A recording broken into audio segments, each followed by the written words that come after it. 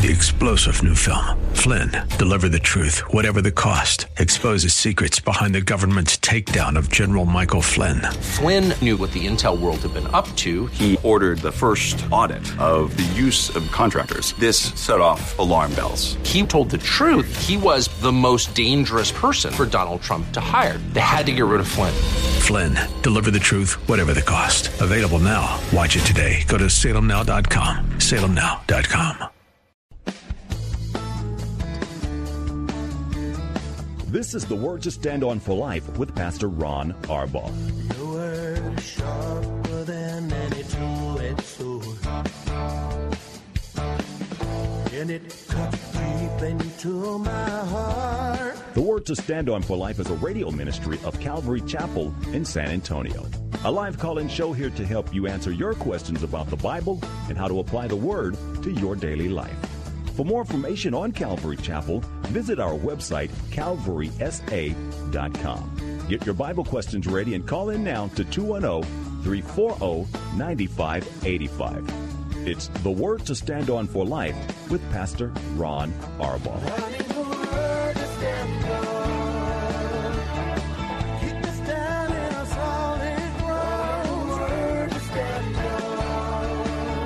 Welcome to the program. I'm Pastor Ron Arbaugh from Calvary Chapel in San Antonio, Texas, and we gather here every day at 4 o'clock to take your phone calls and answer your Bible questions. This is actually our last program of the week, the first full week of 2018. I pray that your new year is going well thus far. We've got a busy weekend ahead, and I trust that you do as well. Here at Calvary Chapel, we're going to be in Acts chapter 10 tonight at 7 o'clock, sort of finding our forefathers. You know, we live in a time where people are sort of crazy and they pay a lot of money to find out where they came from. Well, Acts chapter 10 is where we who are believers in the state of Texas and all over this country, that's where we came from. That's our ancestry. It's where we belong. And we're going to talk about that tonight, the Gentile inclusion, monumental moment in church history, and I am excited to do that. So that's here at Calvary Chapel tonight. And then on Sunday, we're going to be in Romans chapter 9. Chapter 12. I always say that because it's verse 9, but it's Romans chapter 12, starting in verse 9 through verse 13. It's Communion Sunday for us. It's a wonderful message for Communion Sunday. It's sort of a love test that we're taking. And a love test is what we all ought to take from time to time. You know, when Paul says to examine our hearts daily to see whether we're in the faith, he's asking us, where's your love? How's your love doing? And we're going to have that test at Calvary Chapel of San Antonio this week. Wherever it is you go to church, be a participant. Look around for the lost and the hurting. Look around for those who look like they need some fellowship or need some prayer, and be the one that God is able to use. Don't just go to church and consider that's what God wants me to do, so I'm going to go to church. Don't go and talk to all the people that you normally talk to.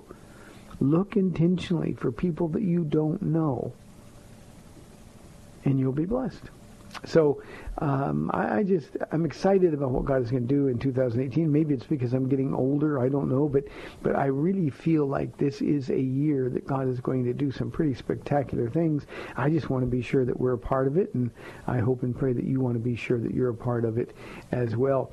To that end, I mentioned this before in passing, but we have a pastor's discipleship class that we've been doing here for nearly 20 years, or about 20 years. Every other Saturday. We cancel it around holidays and stuff, but and we're going to talk about some of those things. We're going to talk about what the church ought to look like as opposed to too often how it looks today. So we do that every other Saturday at 10:30.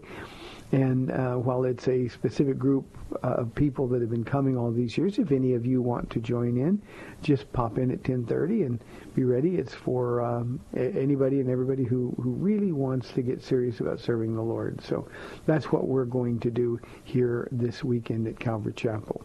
Here's the phone number for your live calls and questions. It's 340-9585. That's 340-9585. You can also call toll-free at 877-630-KSLR. Numerically, that's 630-5757.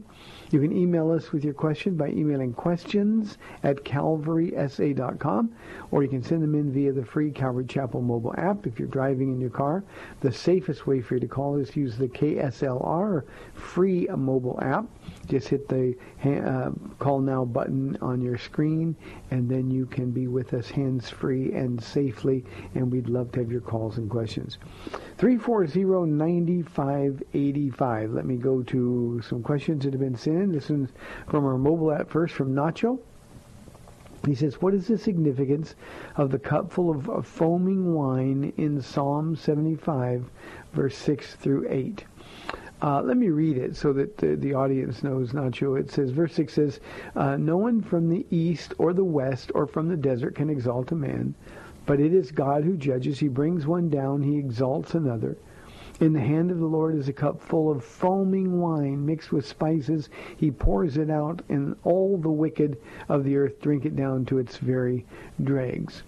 This is a psalm by Asaph. Asaph was the great singer during the reigns of David and Solomon.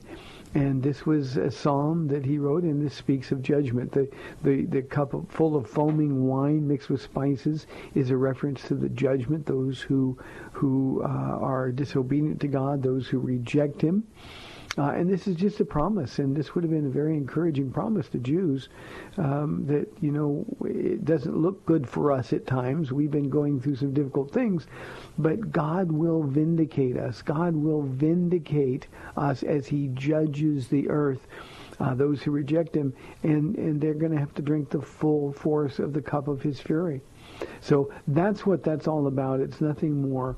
As a New Testament application for us, Nacho, what we would say is that those who reject God, unlike Jews who didn't have a New Testament concept, we're not eager for people to be judged. We're doing our best, given the gifts that we've been using and the purpose of the Holy Spirit for inhabiting us. Our job is to prevent people from being judged. So it's appropriate to warn people, look, you can reject Jesus, but there's going to be consequences, and we should do that. But the idea here, and it's very, very specific, is the consequence is going to be a judgment of your soul. And there's no way, once the judgment's been pronounced, there's no way at all to avoid it or to lessen the fury of it. So that's all it means. It is a great passage. It would have provided a lot of hope for those who are running in difficulty or having difficulty. Here is another question from our email inbox. This one anonymously. Pastor Ron, I know you always say to not give the enemy so much credit for things going on in our lives. How do I know when it's me and when it's the enemy, or does that matter at all?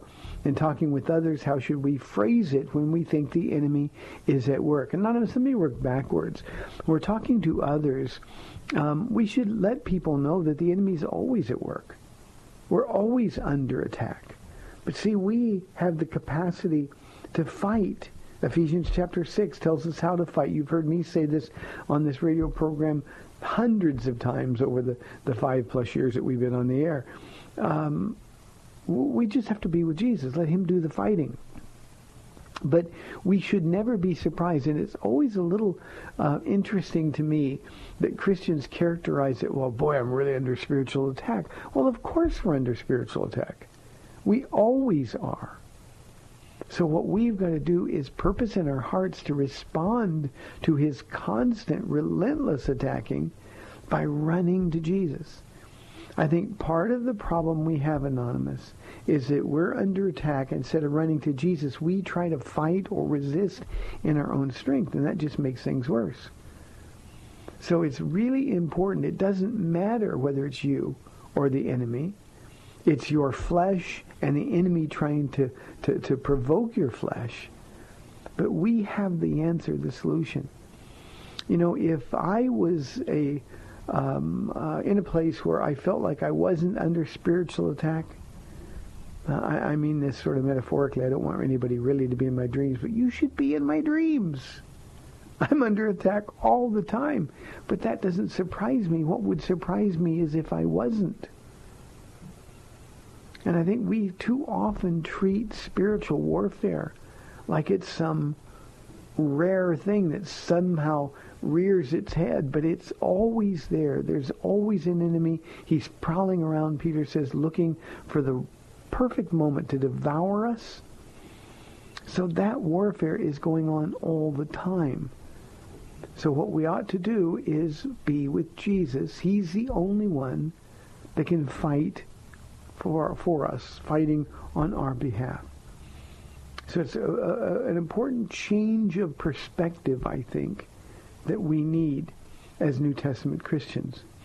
When I say, not to give the enemy so much credit, we blame him. Somebody gets a cold. Oh, the devil's trying to stop me. He doesn't give us colds. Oh, I got a bad doctor's report. The devil's trying to kill me. That's not him. That's our bodies that are wearing out.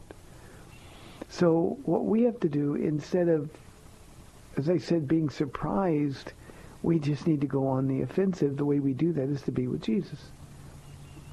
What I want to do is I want to be like Job. And I mean this before all of the calamity. When Satan appeared at the throne of God, and Jesus noticed at that moment that Satan had been inspecting Job. It's a military term. It wasn't that the Lord handed Job over to Satan. Satan was already planning and scheming to destroy him. And so the way for us to understand this is that the Lord said to the devil, "You've been checking out my servant Job, haven't you? I found none like him. I have no one else as righteous as he. He's the best of the best." And the idea there is that you were checking him out, but you couldn't find an opening. Why? Because he's with me. Not in the same New Testament sense, but in a sense as close as an Old Testament person could be. All of that to say that when the enemy is trying to check me out, I want him not to be able to find any openings. And we're the ones that give him openings as we get a little bit of distance from Jesus. So, Anonymous, I hope that makes sense to you. The first place to check, I'm glad I thought of this. This is important.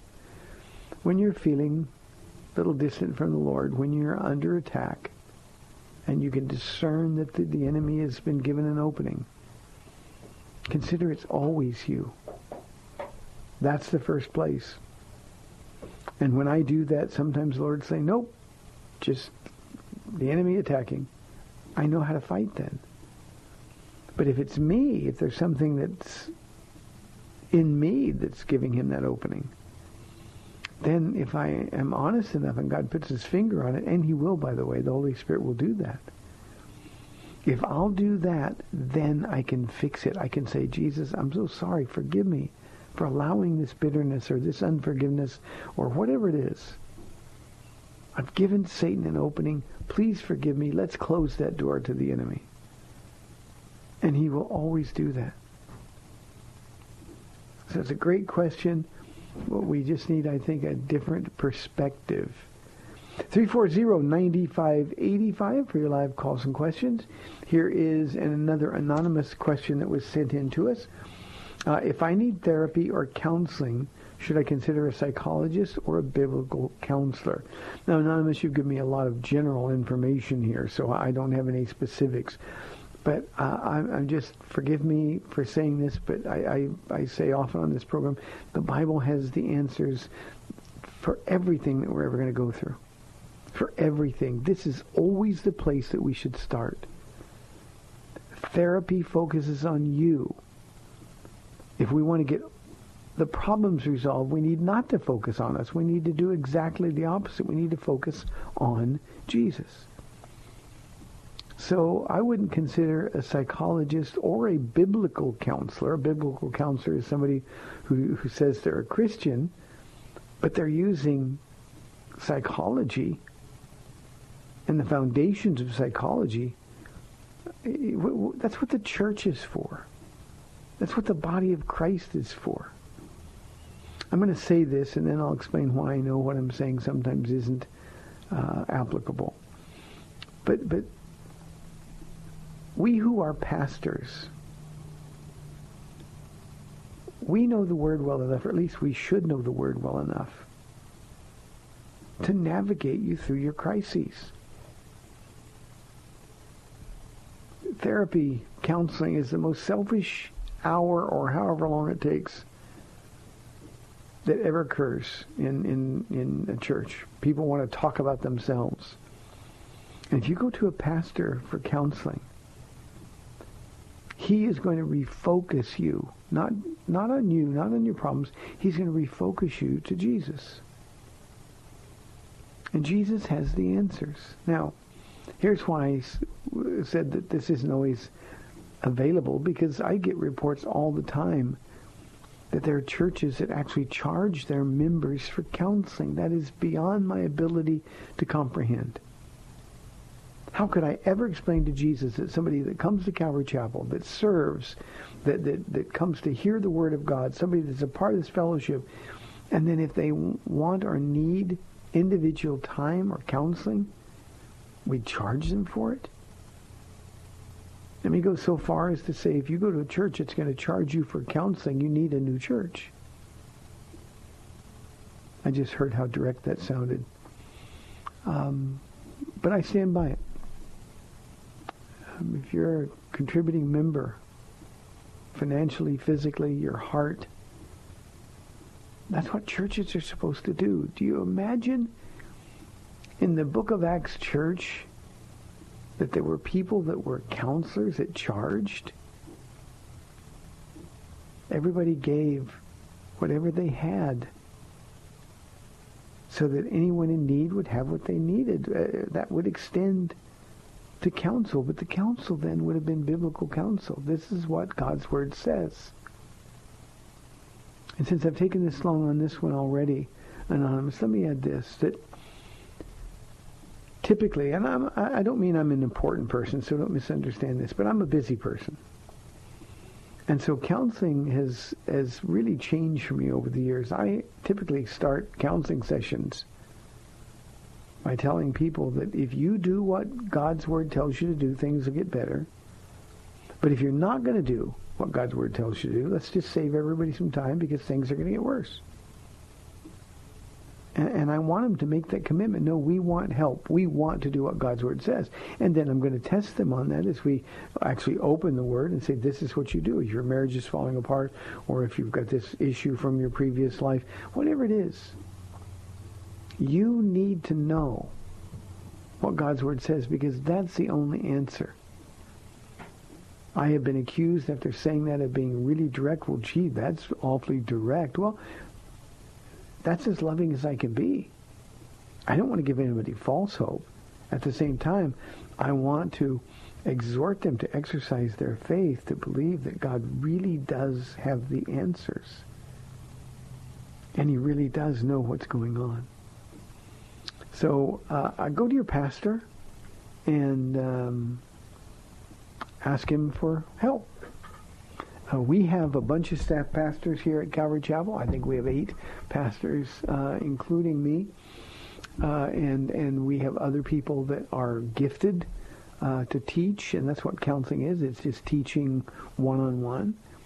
And so if I can't do it here, and often I can't, there are people better suited. Often when somebody will come to me and ask about counseling, the Lord will immediately put somebody's name on my heart, and I'll say, you know what, I've got just the people that will help you, that really understand this.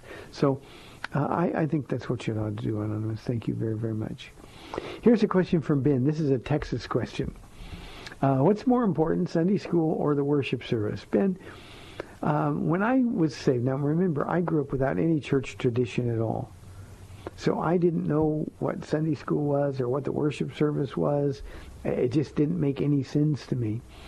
So when I got saved as an adult, I was nearly 40 years old, and I started going to different churches, and I would spend as much time as we could in church. For Paul and I would go to 2 or 3, sometimes 4 different churches on a Sunday, just because we knew we could get different services, and I was hungry. We wanted to get more and more of God's Word.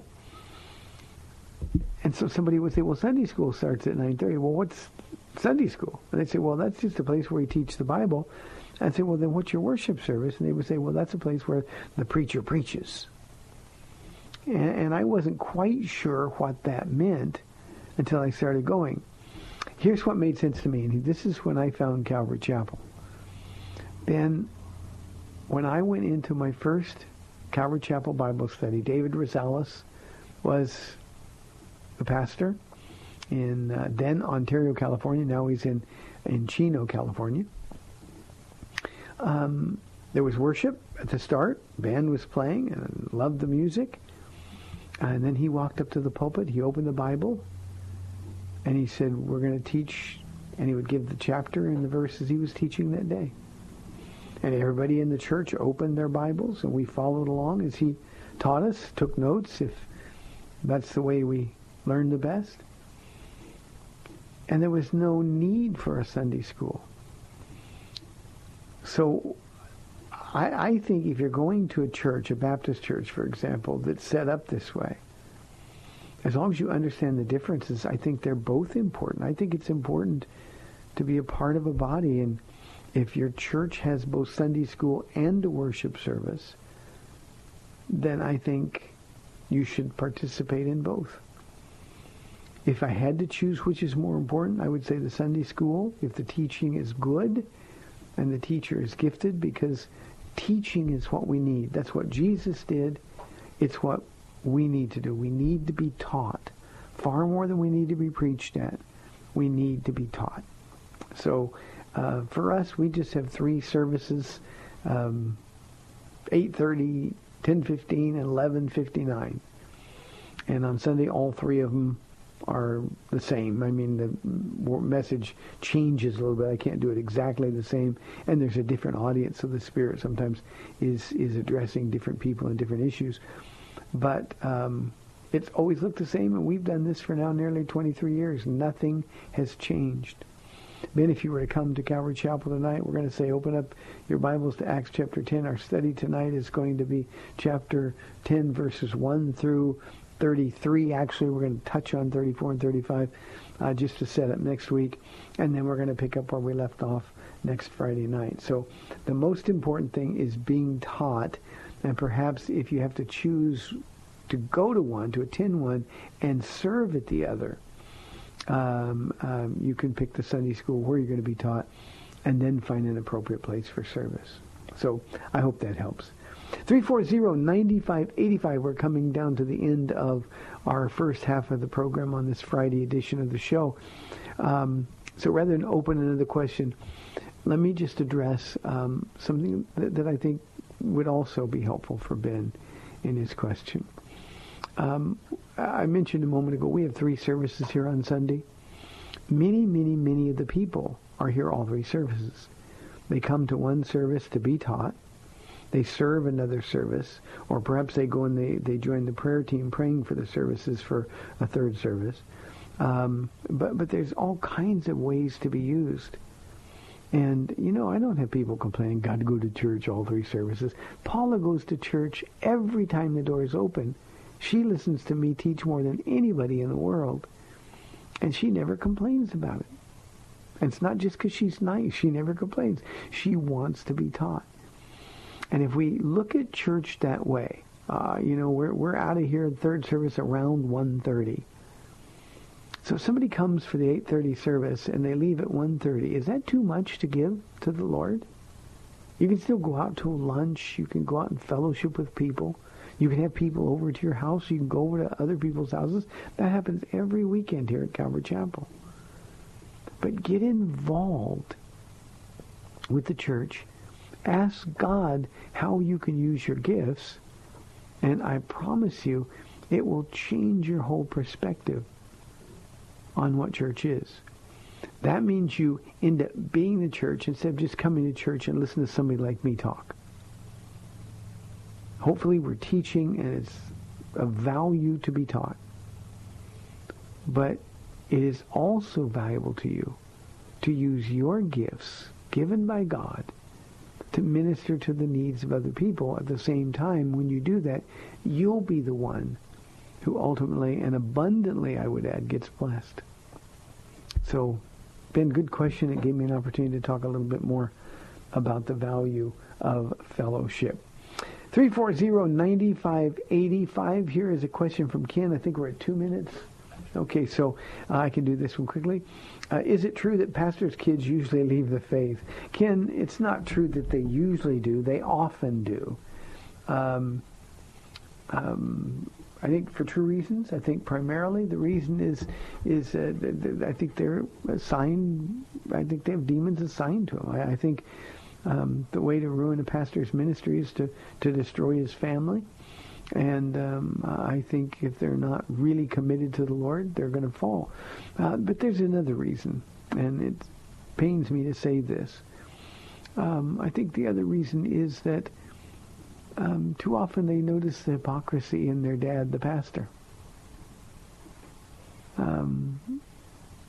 It's one thing to watch your dad stand at a pulpit and lecture others, but if you're not living it at home, all you're doing is turning your children off. And I think many times it's just, well, if that's Jesus, I don't want him. And it's just a normal way of rebelling. So pray for pastors and their families. We've got 30 minutes left in the week, 340-9585, or toll-free 877-630-KSLR. You're listening to The Word to Stand On for Life. We'll be back in 2 minutes.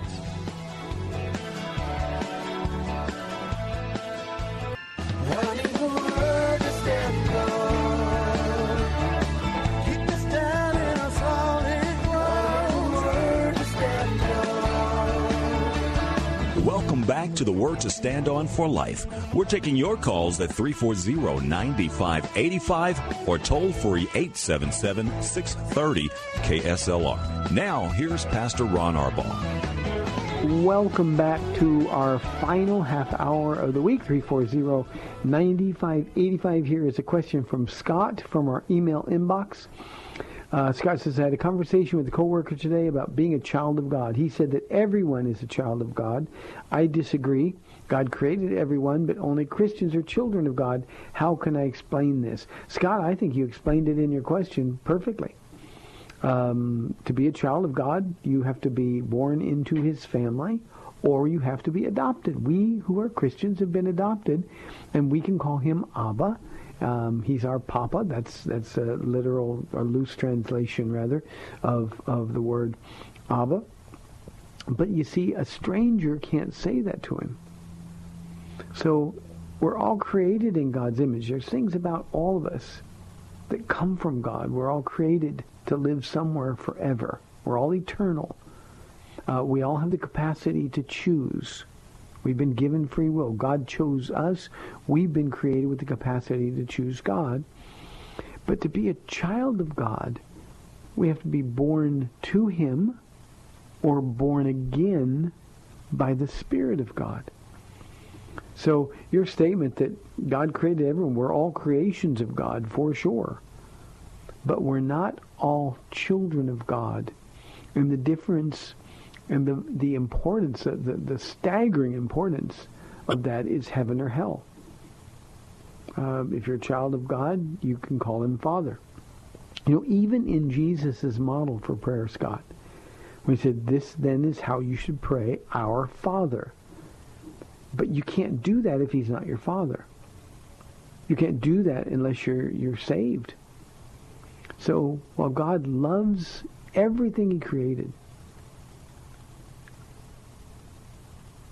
we only belong to him by virtue of a new birth. So that's the only thing. So you're right. Hold to your position. And just, I would ask him to be logical. You can't come to my father and say, hi, Dad. My dad would say, who are you? I don't know you. In exactly the same way, you can't say that to our Father in heaven unless you've accepted Jesus Christ, unless you've been born again. So not everyone is a child of God. By the way, Scott, this is an argument that we get often from the homosexual community when they say, well, we're all created God's image and we're all children of God, and so all of God's children are loved.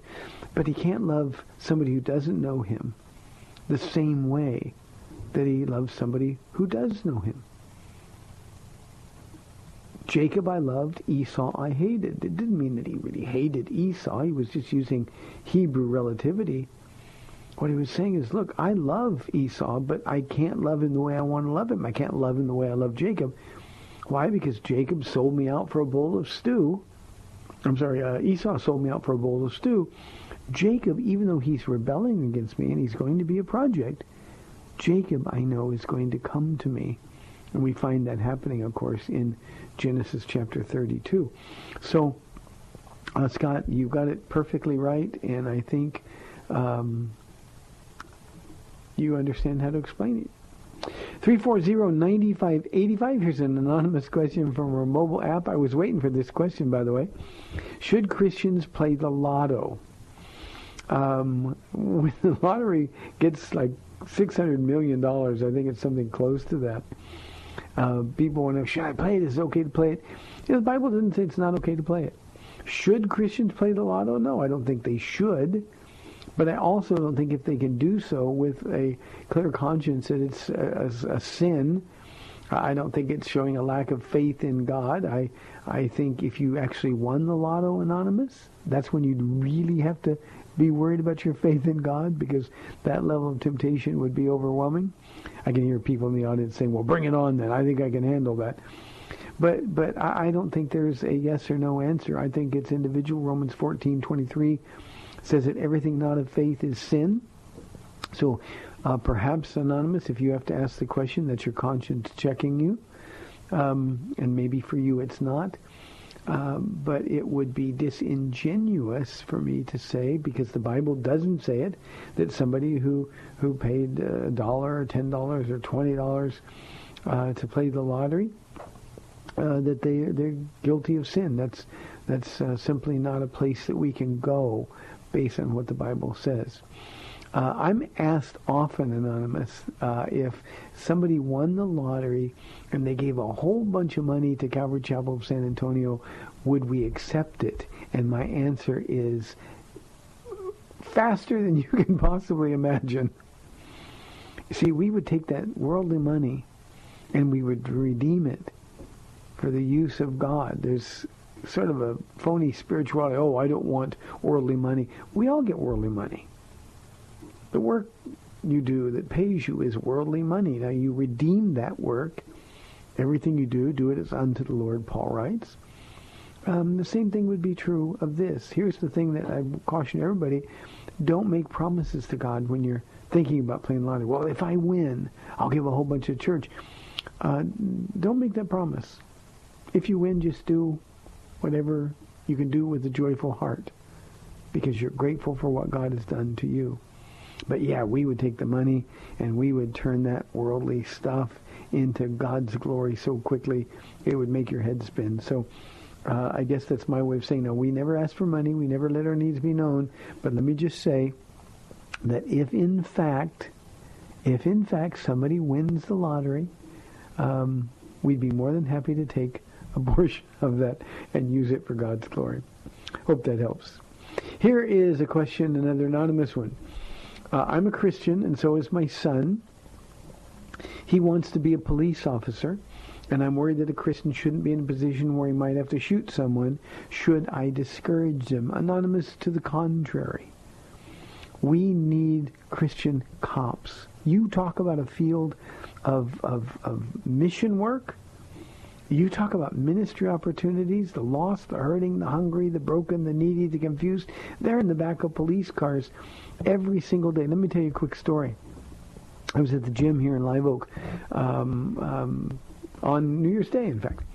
And there was a man sitting in the locker room, and we just started talking, and I introduced myself, and he introduced himself. And in the conversation, he said, I'm a cop. Been a cop for 28 years. Before that, I was a firefighter. And he started talking about the ministry opportunities. He's a police officer in Live Oak. Said that everybody that gets in the back of his police car hears about Jesus because he's got the answer. He actually said that he'll tell people who are, when he gets called down, so look, I don't want to arrest anybody. I'm arresting anybody today. Don't want to arrest anybody today. But you get to make that choice. And he's really got a perfect position to tell people about Jesus. There's nothing sinful about defending yourself. If a police officer has to use deadly force, then it's acceptable if it's used correctly. That doesn't mean police officers don't mess up. We know they do. But by and large, far and away, police officers are trying to do their job. They're trying to do it well. And there are many, many, many more police officers than you can imagine.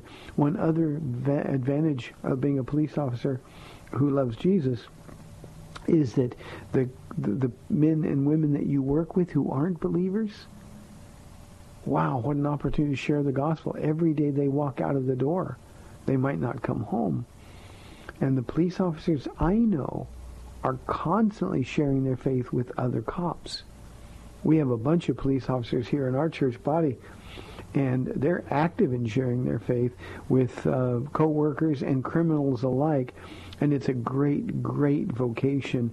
And I think Jesus would be right there in the police car with them. So please don't discourage him. If he wants to be a police officer and he loves Jesus, be the biggest support group for him that you can possibly imagine. It is a great, great ministry. And I know some of those police officers are listening to the program. So Ernie, we're praying for you. Joe, we're praying for you. For the rest of you, go with Jesus. Be blessed and be a blessing. 340-9585. Here is a question from William. Pastor Ron, do you think a pastor who has been unfaithful to his wife should be restored to a pastoral office? William, I personally do not. I don't have the gospel law on this. God is a restoring God. But I always think about James, William, when he said that not many of you should seek to be teachers, for we stand a stricter judgment. Jesus said, to whom much is given, much has been required, much is required, and the context there is much more is required. And I think this is one of those things. I simply think that if we cheat on our wives, the second most important commitment we have, the first, of course, is Jesus. If we cheat on our wives, we've cheated on that commitment as well. I think we actually lose the position of trustworthiness. We can no longer say we're above reproach, and that doesn't mean that we're perfect, but I think just because we're a good preacher or teacher, if we were really good, then we wouldn't have cheated. If we were not hypocrites, we wouldn't have betrayed our Lord and or our wife. So it is my personal opinion, William, that a man who has cheated on his wife should not be restored to the office of a pastor. There are people who disagree with me, but what we've done, and I think to our shame, is we've taken men that are good preachers, and we are shocked when they fall, but then we do everything we can to push them back into the pulpit because we like the way they teach, or they're very popular, and that's why our church grew so large. And I think accountability starts at home in the house of God. So again, God's gifts and calling are irrevocable. If I were to cheat on Paula, if she let me live, I wouldn't lose my ability to teach. I still have the gift of teaching, but I would think I would have to find other outlets for it after I was sufficiently restored, and our marriage was restored. I think I'd have to find other outlets, but I just don't think that God would be able to set me up before the church as an example of a man who really wants to serve him. So that's my personal opinion. There is no Bible verse, and there's been a lot of arguing and speculation over that very question, William, for a long, long time. I've been saved for 27 years, and I've heard this debate fire up every time a well-known pastor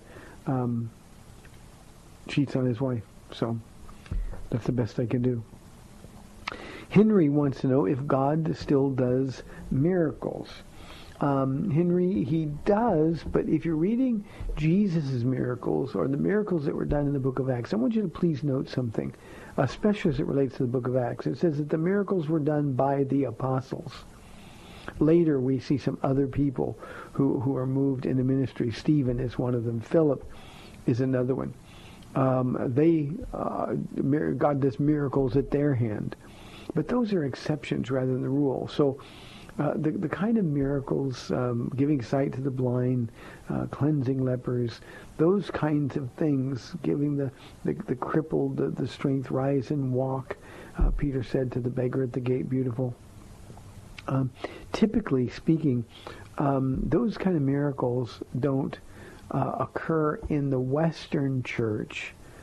Miracles are signs and wonders are signs pointing to Jesus. We don't need any signs to point to Jesus. We know who he is. We've got more Jesus and availability, Henry, to Jesus than any other place in the world. So those miracles aren't necessary. Now, let me share with you what I know for sure. I know in other parts of the world, third world countries, especially in Islamic countries, where people are literally taking their lives into their hands if they would become a Christian. They likely will be killed. God does miracles. He's still doing those things. He does what's necessary to win people. And in a country where you might lose your life for becoming a Christian, they need to know. So God is much more visible, and by that I mean he appears to people in visions and dreams. Miracles occur, signs to point to Jesus, and people see and they're blown away. And God is moving in the Islamic world in ways that we don't get reports here. But things are changing so quickly. You know, this news going on in Iran, for example, right now is probably the biggest thing going on in our world right now, and yet the media is hardly reporting on it. But all of this is going to serve to open society for Jesus to enter. Some of you are old enough to remember when the Berlin Wall was torn down and when Russia opened wide. And there was a time when we were able to send missionaries, we were able to send and plant churches, and there was revivals going on in the house churches of China. There's 100, and this is a general term, it's more than this, but 100 million people that are being saved. And it's all in an underground church. So God is moving, and when these doors open, we've got to take advantage of them. And believe me, God is going to do miracles in those things. Now, let me address one other thing, Henry, and then we'll move on. Often when I talk with people about this thing, they say, well, why does God do miracles for us? We still need miracles. No, we don't. We misunderstand the purpose of the miracle. We want a miracle because to us it's all about us. And the miracles were all only about Jesus. So we don't do miracles. So what the church has done, to our shame, is they've taken silliness and proclaimed it miracles. Bethel Church in Reading, shame on them. Gold fillings and angel feathers. Oil that's pouring from Bibles, all of this nonsense, people falling over and shaking, being slain in the Spirit, making it appear that somebody's leg is stretching. We call those things miracles. Those are nothing but parlor tricks. Those are not miracles. Jesus said, an evil and adulterous generation seeks after signs and wonders.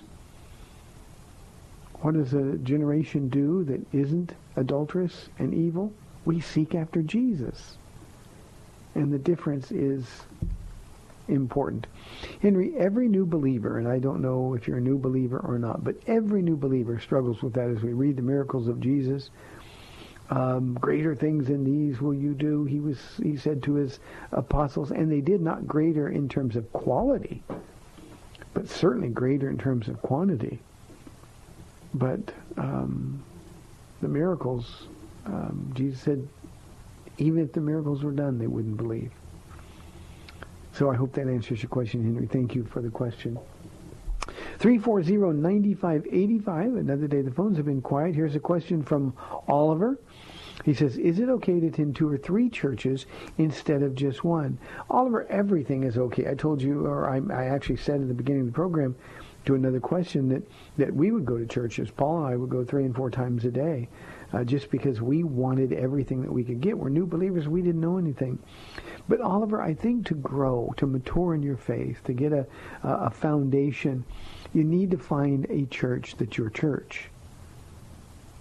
You need to be in a place where you're committed. Sometimes people like going to multiple churches because they don't have to make any commitment to any of them.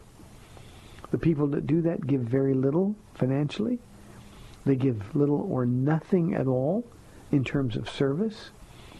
They don't invest themselves in the lives of the people in any of those churches because they're always rushing to something else.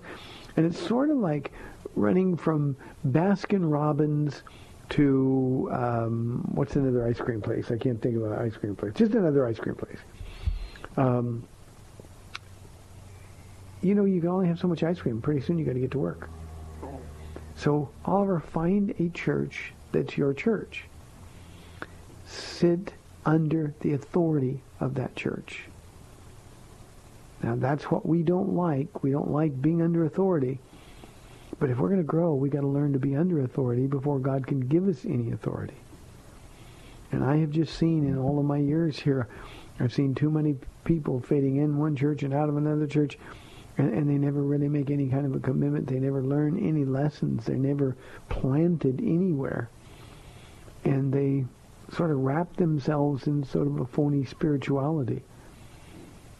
Serving Jesus sometimes is hard work. It's wonderful work. But it's sometimes really hard work.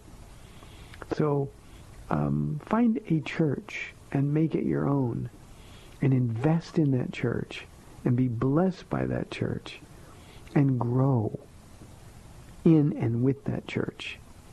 And it'll change your life, I promise you. You know, Oliver, for me, from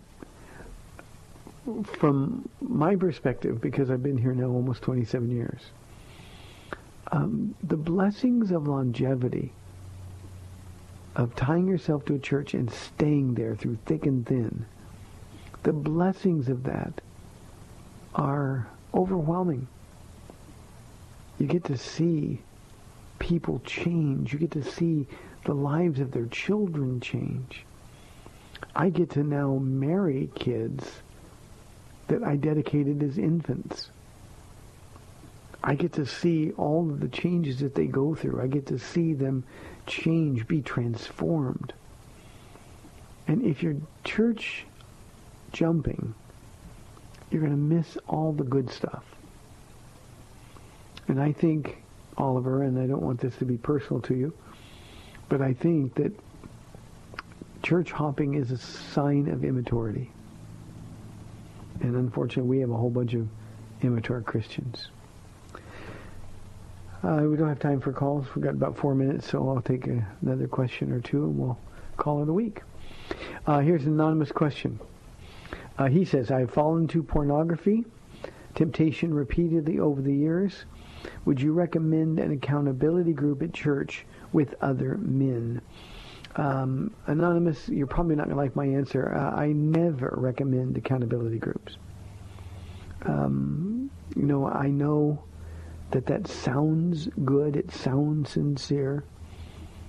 But look at it this way. If you're not accountable to Jesus who paid the price for your sins, who died for you, how are you going to be accountable to another human? And accountability groups are all about the problem. If we had an accountability group for porn in the church and every man or woman who was involved in porn came to it, all we talk about is porn. It's like an AA meeting, you know, you just stand up and talk about how miserable your life is. If I don't come to the meetings, then I'm going to blow it again. We need to talk about Jesus. Jesus is the answer for temptation, for sin, whatever that sin is. And what I find happening is that when men get together with other men, there's really no long-term help or long-term solutions. This is a matter between you and Jesus Christ. And he's not angry with you, Anonymous. He wants you to be with him. Here's the best thing you can do. When you're tempted, to look at porn, and I like the way you said it, I fall into pornography temptation. Here's what you decide. Jesus, I'm being tempted to do this, but I can't take you in there when I do it. So in order to go look at that filth on a computer screen, I've got to say goodbye to you so I can go have a few minutes of physical satisfaction. And then you know you're going to feel horrible about it afterwards. The enemy's going to pound you. The Spirit of God is going to convict you. So how about just staying with Jesus? If Jesus is in the room where your computer is or where you're using your phone to look at pornography, would you share it with him? If you wouldn't share it with him, don't do it. I often use this example, but it's almost like saying, Jesus, I love you. Thank you for dying for my sins. But right now I love pornography more. I love my flesh more. So you got to go. I'll check with you later. There's no other way. There's no other way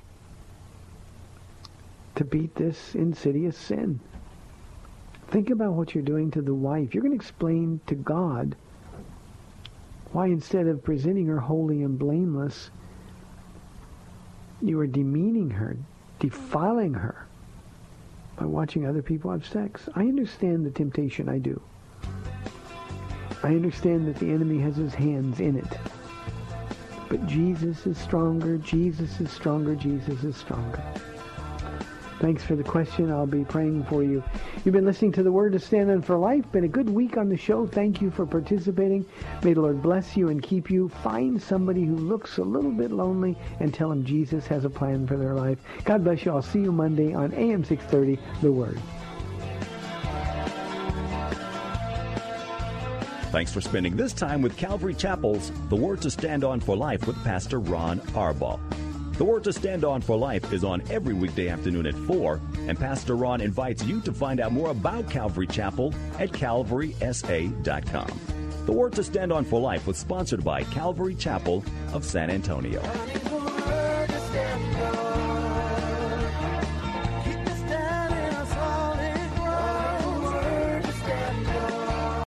Three-star General Michael J. Flynn, head of the Pentagon Intelligence Agency, knew all the government's dirty secrets. He was one of the most respected generals in the military. Flynn knew what the intel world had been up to. He understood its funding. He ordered the first audit of the use of contractors. This set off alarm bells. The explosive new documentary, Flynn, Deliver the Truth, Whatever the Cost, uncovers the facts behind this scandal. Flynn told the truth. He was the most dangerous person for Donald Trump to hire. I find out the worst enemy that I'm going to face in my life is right here in America. They took my assessment and they wanted me to change it. And I was like, I'm not changing it. They had to get rid of Flynn. With in-depth interviews, archival footage, and never-before-seen personal records of the man behind the headlines. I just felt like I was drowning. Flynn, Deliver the Truth, Whatever the Cost. Available now. Watch it today. Go to salemnow.com. salemnow.com.